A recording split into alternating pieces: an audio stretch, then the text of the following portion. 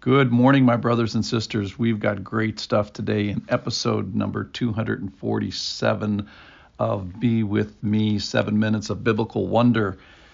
And we are following a story of Jesus sending out 72, I guess they're not disciples, but followers of him who are like an advanced team pushing his kingdom out and delivering good news. And it says that he gave them power to heal the sick. And we find out when they get back that they actually had more power than that they actually had power over demons, and they're pretty excited about it, as we should be. But then the crazy thing is that he actually rebukes them a little bit, or helps redirect their joy, say, I've got something even better than this. All right. So let me read the passage, 4 verses. This is in Luke chapter 10, verse 72. The 72 returned with joy, saying, Lord, even the demons are subject to us in your name. And he said to them, I saw Satan fall like lightning from heaven.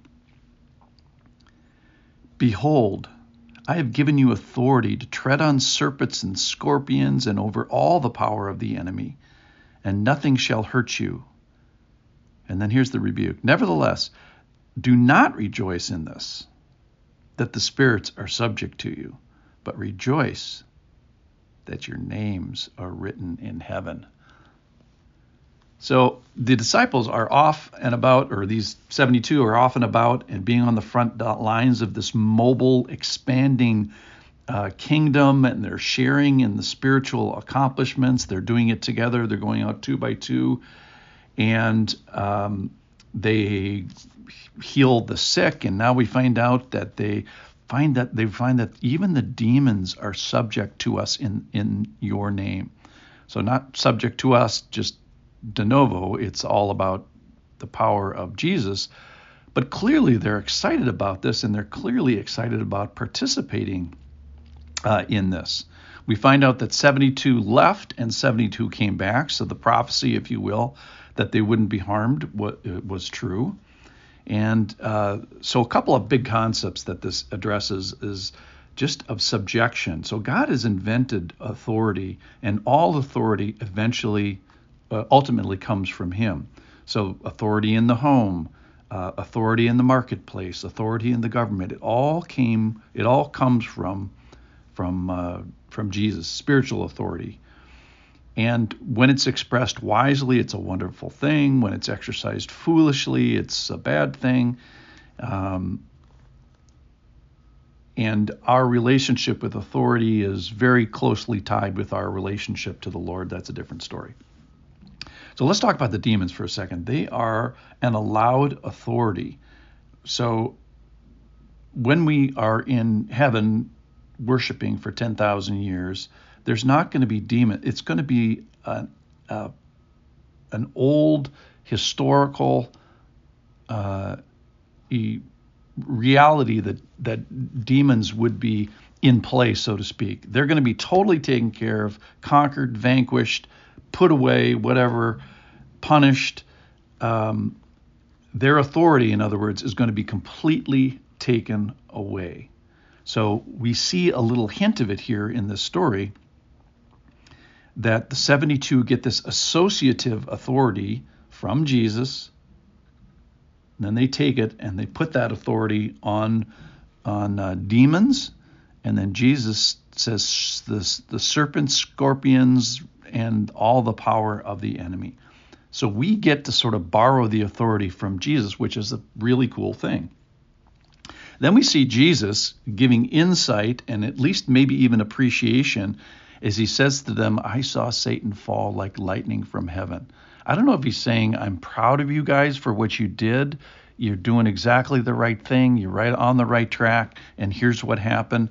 But Satan, the point of this ultimately is Satan has already fallen from his grace. He's fallen from his position in heaven. He's fallen from the good service that the Lord would have him to do. But he retained or got some bad guy authority that the Lord has allowed temporarily, And Jesus here is saying even that's going to fall, or has fallen, or is in the process of falling. Verse 19, behold, I have given you authority. So the Lord gives this authority to us. And the behold word is kind of like a ta-da, like eureka, this is amazing. And here's what he gives authority. So you've seen the people that are the snake charmers and that sort of thing, the spiritual guys. I think this is, the serpents and scorpions are not physical serpents and scorpions, at least in the context of the passage. The authority that they get to tread on serpents and scorpion and over all the power of the enemy. The serpents and scorpions are representative of the power of the enemy. So verse 20, nevertheless, do not rejoice. So here he gives a little bit of a rebuke. He says, don't major on the minor thing, which is that the spirits are subject to you. That's actually the less cool thing in the passage. Jesus says, be careful. You got to say that having authority over demons is a pretty cool party trick, and I can see why these guys were excited about it.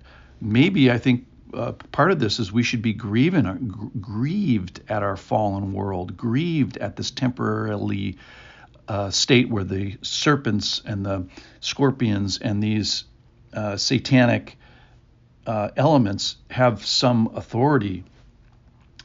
But Jesus says at the end, do rejoice. Rejoice that you get me. Rejoice that you get eternal life. Rejoice that your names are in heaven. Rejoice that you get abundant life now. Don't miss the main thing in this passage, which is you get me. I've come to rescue you. I've come to be with you. I've come to give you my authority and my actions and my teaching and my sacrifice for your sin. I've come to give you abundant life, not just in the future, but I've come to give it now. And I've come to indwell you with my spirit and turn your stone flesh into a stone heart into a flesh heart. And most importantly, at least in the context of this great evil, is your name is written in heaven. Your name is written in the book of life, which is your get out of jail free card to keep you out of the lake of fire. So even though authority over demons is a great thing, there's something that's even better, and that's that your names are written in heaven. You get me. What a great passage.